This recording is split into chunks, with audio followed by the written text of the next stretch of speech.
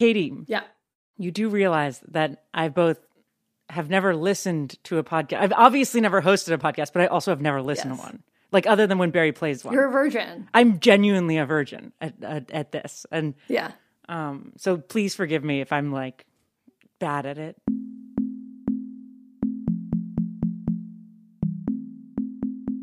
Hello and welcome. It is TGIF. We're here with the news you need and the news you've been forced to think about because of the most annoying people on the internet. Welcome to the pilot episode of what may or may not become a podcast. Maybe it will even become your favorite podcast.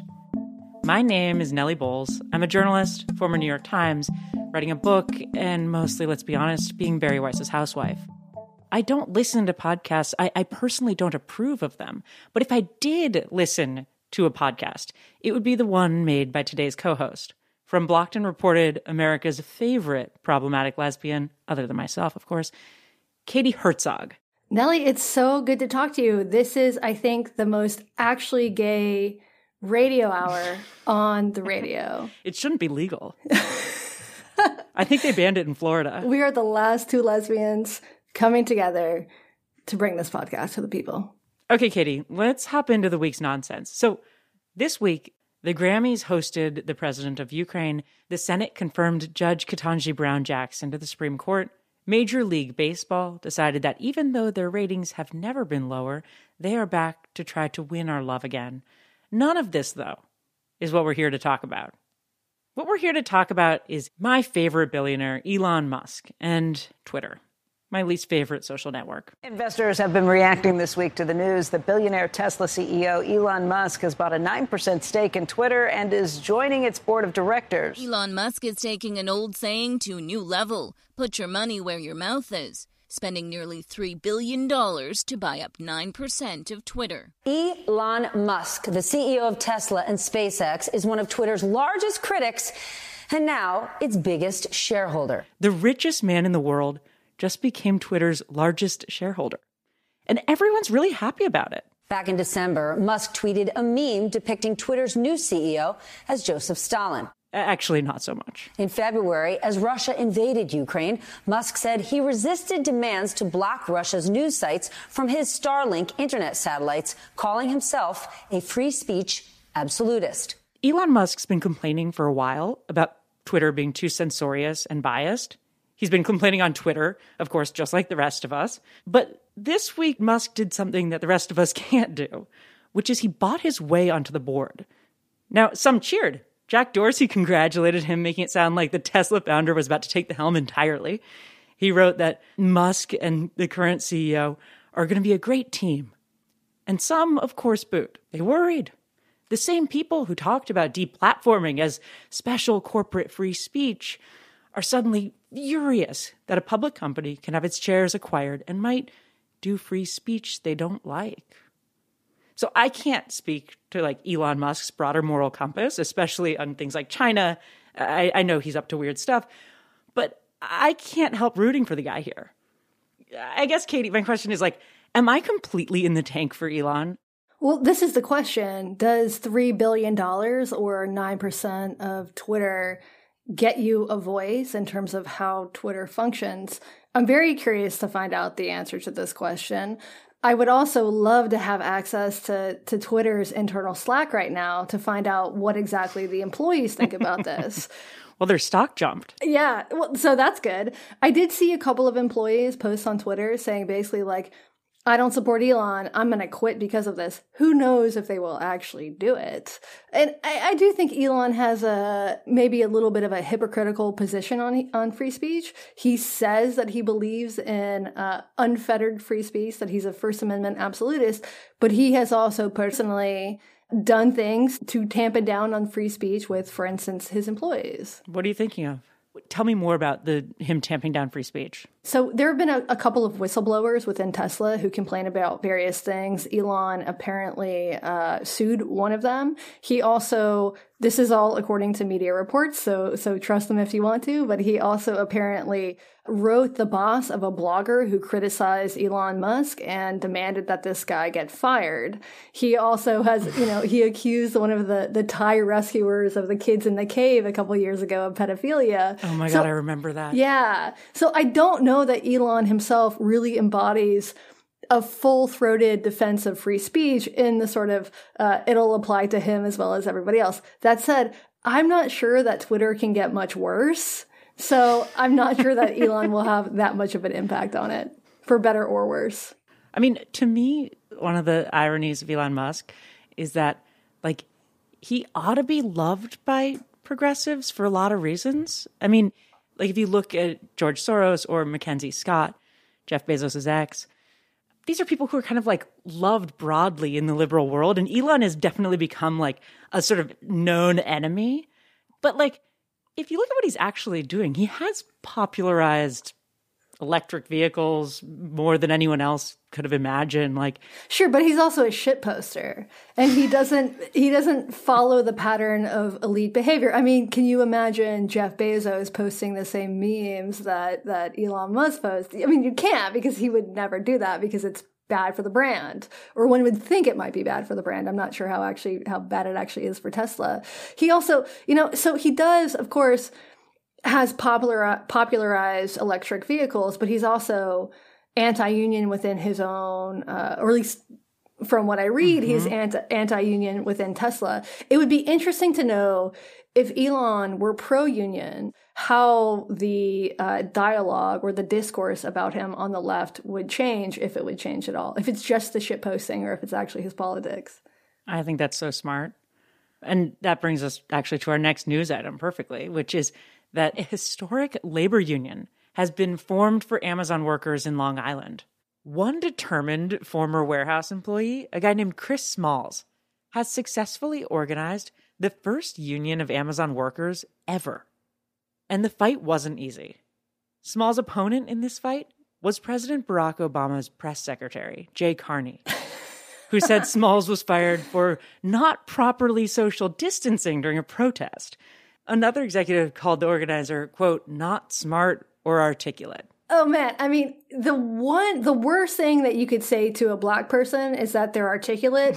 The second worst thing is that they're not articulate. My favorite part of the whole story, though, is that he's not affiliated with any national labor union. Right. So, like, no national labor union has successfully unionized any Amazon warehouse. Smalls raised his funds for this on GoFundMe, just himself. AOC snubbed his event that he was hosting. She said she had a scheduling conflict. The guy did this completely on his own.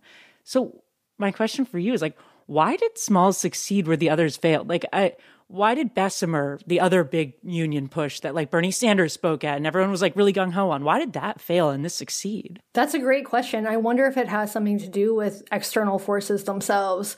Is the DSA able to mobilize people as well as just a dude at the warehouse is? And I find this sort of brilliant. I'm glad that these particular Amazon employees are finding their power and hopefully will get better working conditions.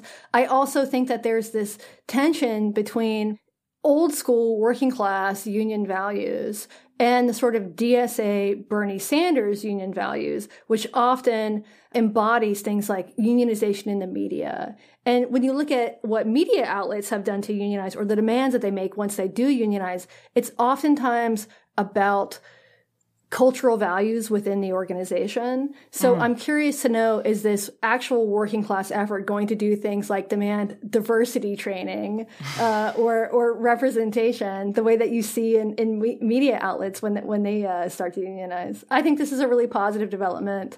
And I also, frankly, I really like to see that this was sort of bottom up and not like the DSA coming in and trying to make this thing happen and failing. And also, hopefully, this pressure brings more humane conditions to all the Amazon warehouses. There's an estimated 1 million other Amazon warehouse workers. And it's a huge population. Right. So from Amazon warehouses to the news out of D.C. this week, which is that The Beltway media is telling us that inflation is still in our imagination, and also that the economy is fantastic and we shouldn't worry about it anyway. The economy might look good on paper. Record wage gains, an unprecedented number of jobs created, and GDP growth not seen in decades. But poll after poll shows voters don't feel good about how the president is handling the economy. Our economy created 6.6 million jobs. There's some truth to this, right? The unemployment is the lowest it's been since 1968, 3.6%. That's amazing. Look how many jobs we created in an average per month. This is, it's never happened before. History's been made here. But the trouble is, when inflation is 8%, your paycheck is going down by 8% every month. And that's all that Americans are paying attention to. Inflation is something people feel, in a different way than they do other economic indicators. Gas prices are up, grocery prices, diaper prices are up, rent is up. Everything is more expensive when your money isn't worth as much. And that has people stressed.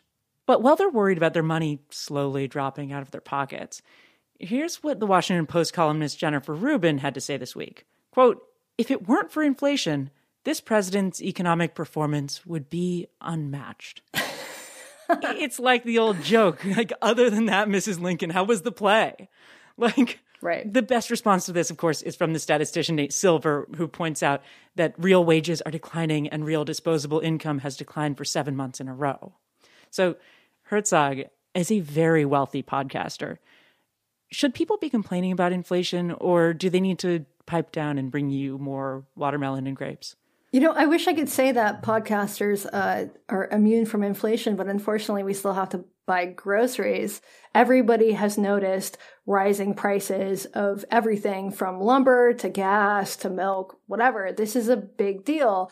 I'm also curious to know about how wage increases, which have been broadly championed by the left, and I think for very good reason, have impacted this. And I'm not an economist for sure, but it makes sense to me to think that if there is a shortage in the labor market, and therefore people are being paid more, and therefore overhead cost is higher for corporations and businesses, they would pass that expense on to the consumer. And so if this is just the natural side effect of rising wages, it might just be something that we have to get used to, because I'm not sure that we have any other choice. What are people supposed to do? Not buy groceries? Yeah, we can't just get used to 8% annual inflation. I mean, it's not good. But Jennifer Rubin's idea that this is the only thing that is going on with going wrong with the Biden administration is hilarious. Not that I think that Joe Biden himself has much control over the economy. I don't. But she seems to have put on some very specific blinders here. I feel bad always. It feels like punching down talking about Jen Rubin because she gets so much shit from everyone. I even felt bad including her name in this because it's like the poor woman. She just always has that mainstream DC take. It's not punching down until she's on Substack. At this point, it's fine. That's so sad and so true. I don't know. The other thing I worry about a lot is am I making too much of inflation? But I think you're right. It is a really big deal. It's a really big deal in people's lives. Right. Okay, let's stop worrying about our money and let's start worrying about BLM's money. They have so much of it. And this week we learned that BLM may in fact be the largest nonprofit scam of our generation. Black Lives Matter purchased an $8 million Toronto mansion. The group's finances are quite rightly being scrutinized. We already know that BLM used $8.1 million to buy themselves a party house in Toronto, which looks gorgeous. But then this week we find out, thanks to this fantastic freelance investigative reporter named Sean Kevin Campbell, that Black Lives Matter also used $6 million in donated money to buy a Los Angeles mansion. Black Lives Matter under more scrutiny over how it's spending donors' money, as a new report claims Black Lives Matter used $6 million in donations to buy a massive, beautiful California mansion. That's still only part 2 of the scam. There's a third part. The third part is they bought that $6 million house from a friend who had bought it himself 6 days earlier for $3 million. So they got themselves a party house with donated funds, and They kicked $3 million of donor funds to their friend. What do you make of this? Like, am I crazy that this is like an actual crime? What I make from this, first of all, is I would like my donation back. This seems like an incredible scandal. And while this has been covered in various newspaper outlets, I think New York Magazine broke the story. Many national and international outlets have picked up on the story since then. What I find interesting is that, Nellie, maybe you had the same experience as I did. During the George Floyd protests in 2020, my social media feeds, particularly Instagram, were just near 100% posts and stories of people, mostly white people, telling other people, mostly white people, to donate to BLM. And you might think that after this massive push to get your peers to donate to this organization, that the fact that they are using the money to buy party houses in Canada and LA would maybe filter down and make some news sort of in that social media atmosphere. I haven't found this whatsoever. And so even though this is being covered in the press, I'm just not sure that this is going to make a huge difference in the terms of BLM's actual reputation, which it absolutely should. And I think there's some interesting things there. You know, when an organization like the Red Cross or whatever is shown to misappropriate funds, it becomes a very big deal and people stop donating. So I'm very curious to know if the same thing will happen with BLM. And I kind of think not. The organization's like Teflon. I think the only thing, I don't think anything's going to change in the public opinion. I think the only thing that's going to change is through law, through government, through, like in California, they can no longer fundraise because they haven't filed any of the proper paperwork for years. So they're a nonprofit who's not reporting where they're spending their nonprofit funds on. And I'm not shocked that they did that. Like, of course not. And this investigative reporter, Kevin Campbell, he talked about on Twitter, the difficulty he had reporting this story and also the response that he's gotten. And he's a black guy, not that should matter, but he is. And he talked about how people basically don't want to touch this story. And we all know why that is. BLM is considered good and right and correct. And calling into question their motives or the way they're spending their money is, you know, you're going to set yourself up for accusations of racism. Yeah. And so, like, we're in this position where this thing that shouldn't be contrarian to talk about or shouldn't be right-wing to talk about is being posited as that. And, like, I keep remembering, and it drives me so crazy, they raised this money on the names and faces of murdered Black children. Justice for Tamir! Protesters say they want justice for Tamir Rice, the 12-year-old shot by police. That's how they raised this money. It was literally posters with these children's faces. Black lives, they matter here! With renewed enthusiasm. Black lives, they matter here! And the names of those killed by police, they march. Anybody who is sitting at home comfortable right now watching this is complicit. And they spent that money on themselves. Right. It's such a betrayal. And then the people who donated were like good, kind-hearted people who just wanted to help make the world better and actually believe Black Lives Matter. They didn't think they were donating to give 10 people a party house in LA. Right. One of the things that Campbell wrote in his piece was about how the parents of kids who were killed by police have been advocating for real changes in their community, and they haven't seen this influx of support. Like if BLM raised $100 million and then distributed $99 million of it to local communities actually working for change, that might be one thing, but that does not appear to be the case here. And I think this is indicative of the way people sort of glom on to social causes without doing due diligence and just sort of imagining like this is a good slogan. I think I support this organization. And not bothering to look into the finances here. This happens all the time. You can see this with all sorts of causes. I mean, people donate to GoFundMes that end up being bullshit. So people need to be a little bit more skeptical about nonprofits. I know. And like also this is like why reporting and financial reporting on these things matters and shouldn't be shunned as something that only Fox News can do. Because like if this had been exposed 2 years ago when all this was actually happening, a lot of this could be staved off. Well, right? And the other thing is that when Fox News reports on this, but left-wing or left-leaning outlets don't, it becomes a right-wing story. And therefore, people who have actually donated to these organizations don't even hear it. It becomes just culture war fodder. Of course. Like, can you even imagine trying to pitch a story like this to the New York Times 2 years ago? Like, it wouldn't be possible. No. I was pitching contrarian stories at the time, and it was like, I wouldn't even imagine touching this third rail. Right, which maybe shows you that some things have changed. I mean, this was published in New York Magazine. This is part of the vibe shift. Maybe it's just that you have to wait 2 years after an event happens before you can report on it, i.e. Hunter Biden's laptop. Like, something has to be sort of koshered by sitting there in the right-wing media for 2 years, and then the New York Times can be like, oh, by the way, there was a laptop, it was Hunter Biden's, and everything's real. Totally. Some of the Me Too stories fall into that category. Al Franken, I think, being the closest parallel. You just got to give it some time, which is actually a great avenue of reporting for those of us who are willing to look into, re-look into his stories.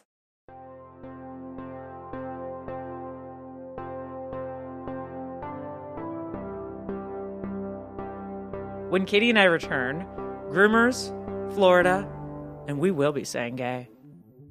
Don't go tuning into Joe Rogan quite yet. We'll be right back.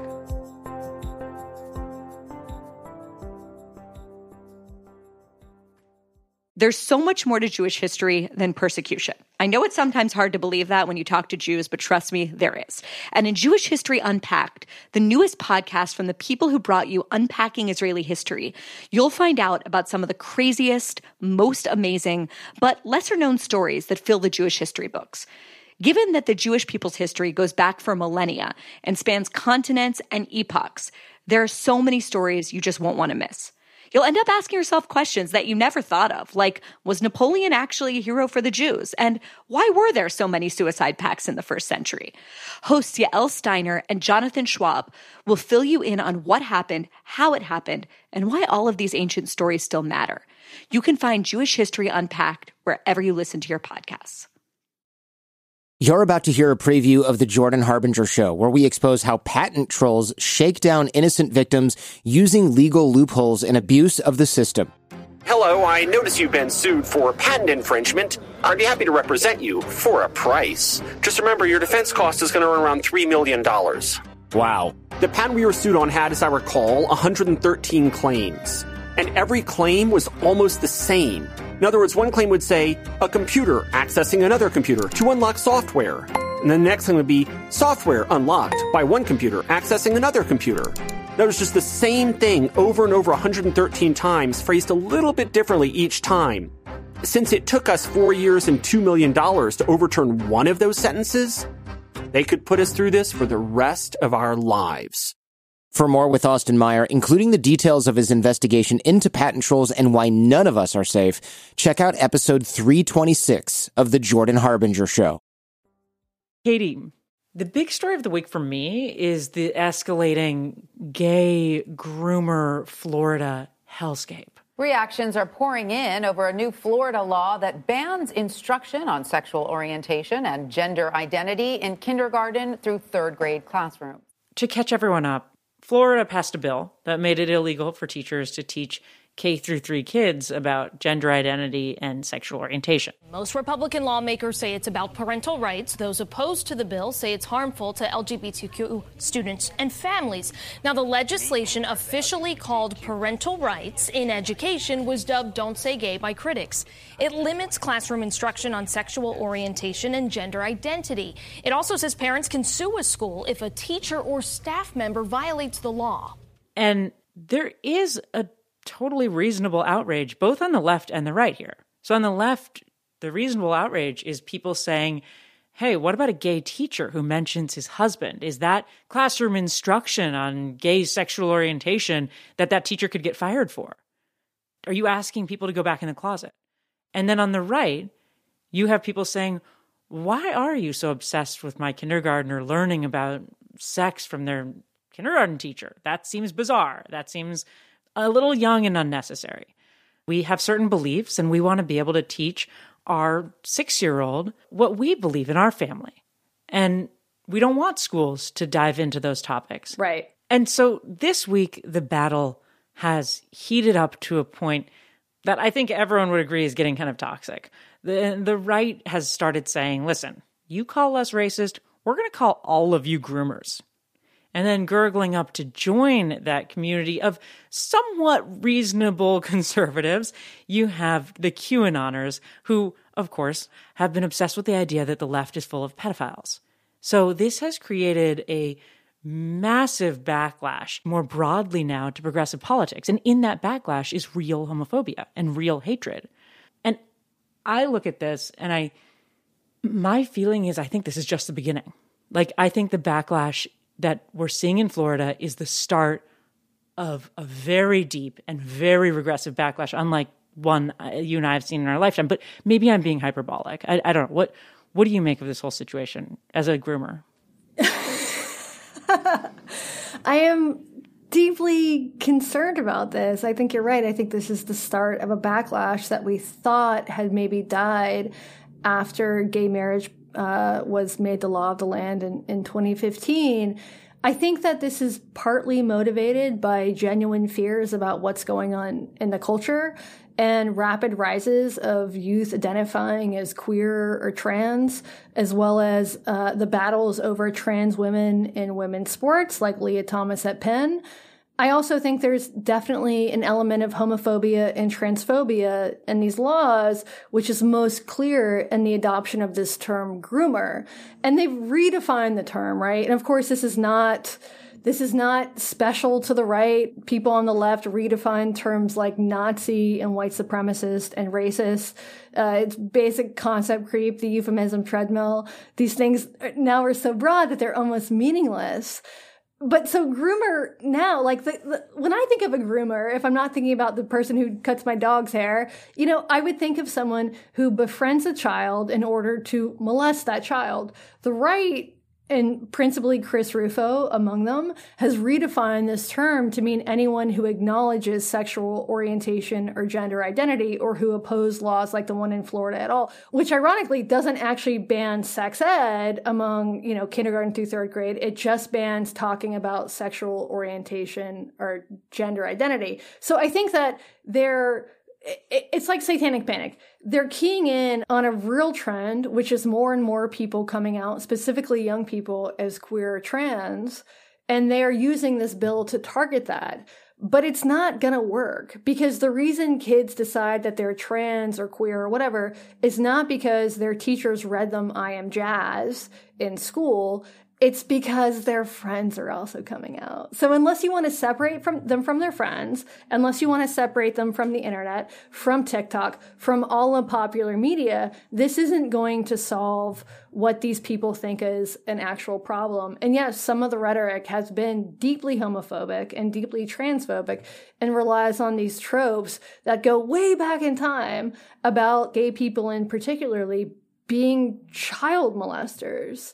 So I think that there's a small grain of truth to what they're dealing with, and they have just created this overreaction to things that are happening in primarily blue states and cities where you hear about kids in kindergarten or first grade or whatever reading books like I Am Jazz and coming home to their parents and saying like, oh, like, look, a boy can have a vagina or whatever it is. Yeah, I would say that there is a revolution that is happening in how we are teaching about trans issues and gender spectrum issues. And parents aren't crazy to be noticing that. Right. And to be noticing that there's a shift and that there's a real focus on getting kindergartners to have a deep awareness, just in the way they got that there's a movement to get kindergartners to have a deep awareness of their racial identity. There's a movement to have kindergartners be really aware of their gender identity. And I totally get the feeling of like, wait a minute, I want to teach my kid about that. Like, I don't think that's, even as I see the homophobia that's obviously coming from the backlash, and even as I'm like, clearly that doesn't help me in my life, I understand how parents are so full of anger and fear and panic over this. Like, I get it. in a way. Yeah, I think the problem with the law is that it's just written so vaguely. I mean, the law specifically says something like instruction on sexual orientation and gender identity is banned.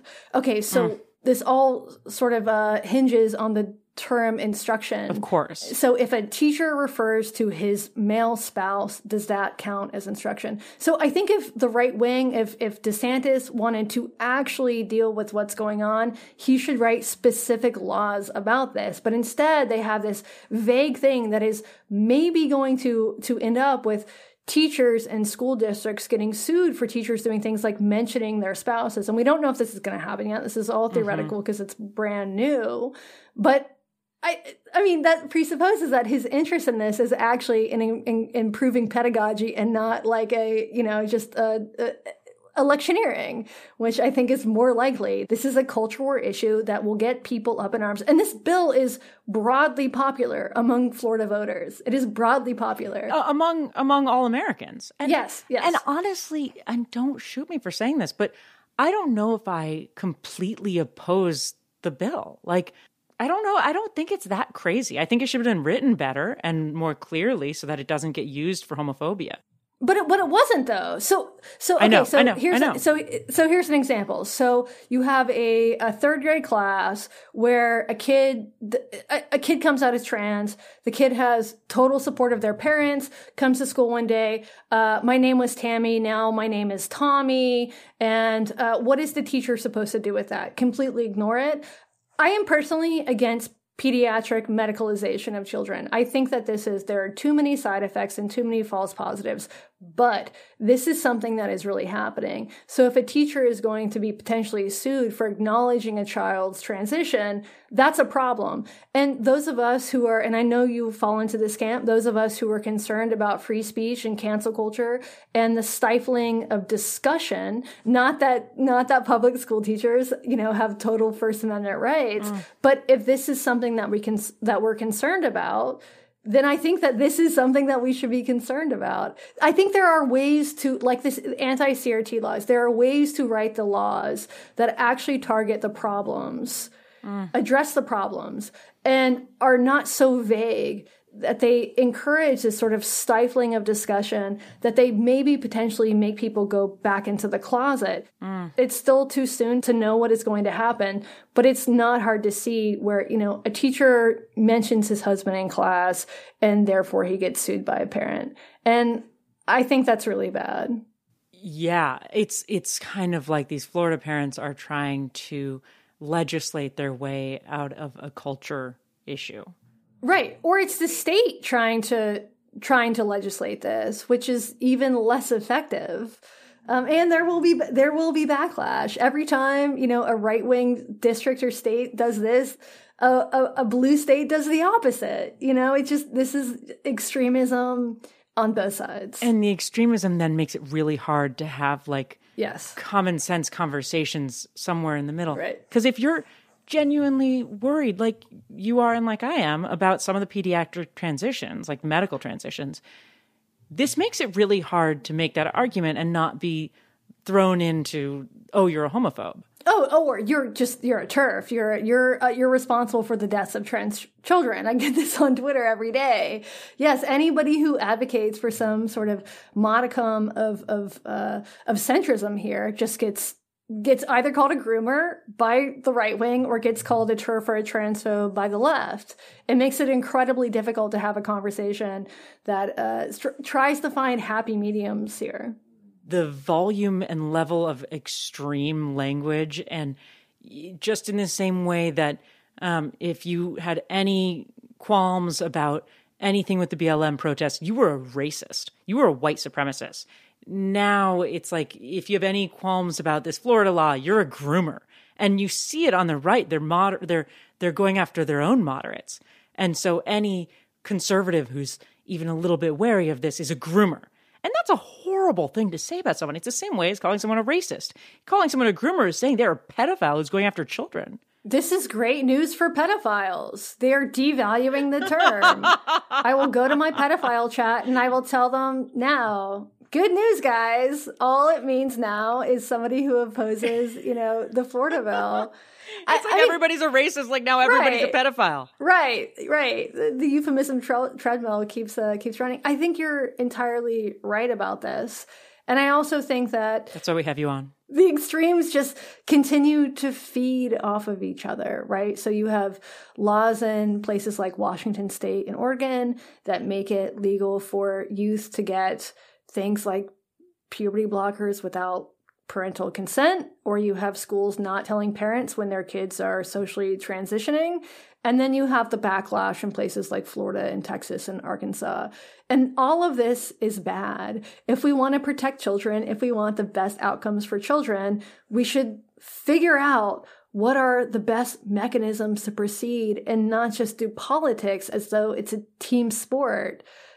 This isn't good for anybody. And I completely understand why the right wing has picked up on this tactic. It absolutely works. You just redefine terms until they're meaningless. It might not be bad politics, but it's bad governing. Yeah. And, the fact also remains that the shorthand for this bill, the Don't Say Gay bill, as media outlets are calling it, is also incorrect.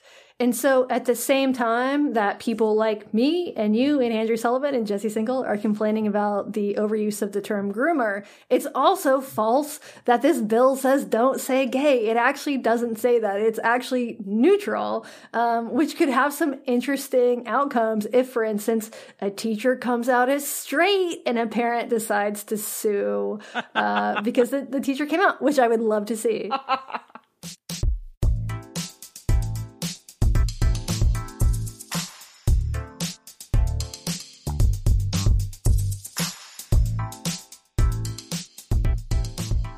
If the producers let us, we would talk forever. Two dykes, we'd start talking about chickens. I really want some. I'm sure you have them. Oh, I do. Thank you. I'm sure you do. But to end this, we need to kick to a man, and that man is Jeff Ross. Patriarchy. The patriarchy is coming into close, TGIF. The last word on our first episode is a voice memo from the comedian Jeffrey Ross. Jeff Ross is a stand-up comic and a writer, probably best known as the Roast Master General. And today he sent us his last word on the infamous slap. And the Oscar goes to alopecia. The biggest winner at this year's Academy Awards was alopecia areata. No, that's not the name of the best supporting actress. It's the name of a disease hundreds of thousands of Americans currently live with, including me. Slappygate 2022 was especially sad to watch because I'm the Roast Master General, a comic who makes fun of people to their faces for a living, which suddenly seems more dangerous. However, that heartbreaking moment did have one silver lining, other than the one sewn into John Hamm's tuxedo, in that it got everyone talking about alopecia. We alopecians are coming out from under our hats. It's about time. Spring is here, and my head is shaped like an Easter egg. Alopecia is not life-threatening, but it is life-changing. When it first hits you, it can affect your will to live, kind of like a slap in the face in front of 17 million people. One summer, I was out in public when I noticed a clump of hair coming out in my hand. I thought I was dying. Within a couple of weeks, I was completely bald. I hoped it was temporary and everything would miraculously grow back. But then my eyebrows fell out, and then my eyelashes. I was too embarrassed to tell people what was happening. Suddenly losing my beautiful Jufro was devastating, so I can't imagine the despair women feel when it all falls out. I bought a fedora and played off my Breaking Bad look as an impromptu summer fashion choice. With no eyebrows to accentuate my jokes, I didn't feel as funny. More than one specialist suggested tattooing them on to fool people. With no lashes, my eyes burned from sweat, and I worried about my future as a comedian. Who would possibly laugh at someone who looks sick? And who would date a guy who looks like Uncle Fester's accountant? There are no FDA-approved treatments for alopecia areata, and there is no cure. Research funding is scarce because it's often perceived to be a cosmetic issue, and in part because high-profile people rarely admit they have it. For years, I wasn't ready to talk publicly about it either. When it happened, I hadn't felt so alone since I was a teenager and both my parents died. I learned to keep moving forward. I'm a fighter, so I dived into my work again, even performing in a jail where I nicely blended in with the skinheads. One of the reasons I love being a comedian is that it gives me the ability to make laughter out of pain. At my shows, disabled people eagerly raise their good hands to volunteer to be roasted on stage. The crowds give them so much support, you can feel the stigma drain out of the room for everyone. My high school pal Mark walks with crutches. The only time he's offended is if I don't pretend to yell at him in front of strangers for walking too slow. My dermatologist, Dr. Brett King at Yale, tells me stories about young patients of his who were teased and bullied and have had wigs pulled off at school. This happened to one 12-year-old girl in Indiana whose family reported she killed herself last month. Holding back tears, Dr. King explained to me that people with alopecia are told to own and embrace their new look. But that's easier said than done. He dedicates his life to helping these patients with innovative approaches to lessen their symptoms. There is hope. It took some time, but I'm mostly okay with my newfound Shrekness. Sometimes loved ones rub my head, and that feels good. My eyebrows seem to come and go, but I've learned to accept myself for the rock star I think I am inside. Starting now, I'll encourage other alopecians to try to do the same. As I watched the Oscars, I was inspired to see a Hollywood star in all her alopecia glory, head shaved, skin glowing, dress flowing, proudly supporting her partner in the front row on the world's biggest stage. I admired her for previously telling her fans about her condition. That couldn't have been easy to do. Then my idol, Chris Rock, came out to present an award and worked the room. The audience seemed delighted when he lightly skewered celebrity couple Penelope Cruz and Javier Bardem over their dual nominations, who both cracked up. Then Chris improvised a shout-out to Will and Jada. Having written award shows with Chris over the years, I know he is a class act and a thoughtful performer who's never trying to hurt feelings. Besides, when Rock takes the time to mention you, most consider it an honor, because it means you're one of the biggest stars in the room. After he got slugged, Chris Rock should have gotten a Nobel Peace Prize for de-escalating the situation and going on with the show. His joke wasn't about alopecia. When he said to Jada, "I love you, and I can't wait for G.I. Jane 2, he was comparing her to Demi Moore, another beautiful person who once played a role with the same iconic look. Hey, before you accuse me of bald-splaining, keep in mind that most folks simply took the joke as a funny reference and a compliment to both women." Jada shook her head and rolled her eyes, showing the world she isn't ready for her sleek look being singled out. I get it. Sometimes jokes sting us and we don't even know why. That's why as an insult comic, I only roast volunteers. But just in case, I also know karate. I've written for the Oscars, and sitting in the front row is a choice. There's a great show business tradition of Bob Hope, Johnny Carson, Whoopi Goldberg, Ellen DeGeneres, Billy Crystal, and so many great comics teasing the perfectly coiffed superstars to break the inherent tension of Hollywood's biggest night. Like Chris, most people had no idea of Jada's condition. I feel her pain. I've been there. I hope someday she will see the strength in joking about it. Not just because it could be healing like it has been for me, but because so many young people around the world would feel normalized to see a glamorous superstar laughing away the stigma. Hey, even the Oscar statue looks great bald.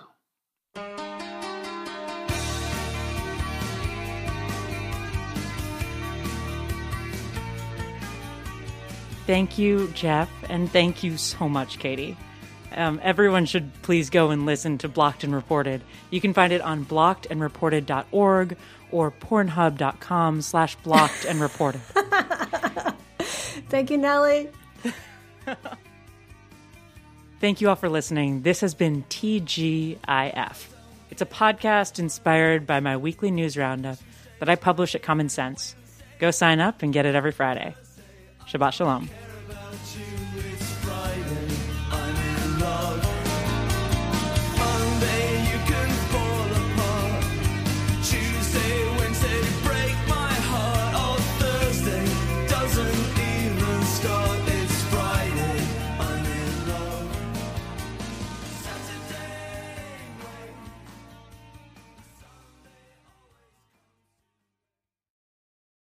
This is Brian Dean Wright, former CIA operations officer.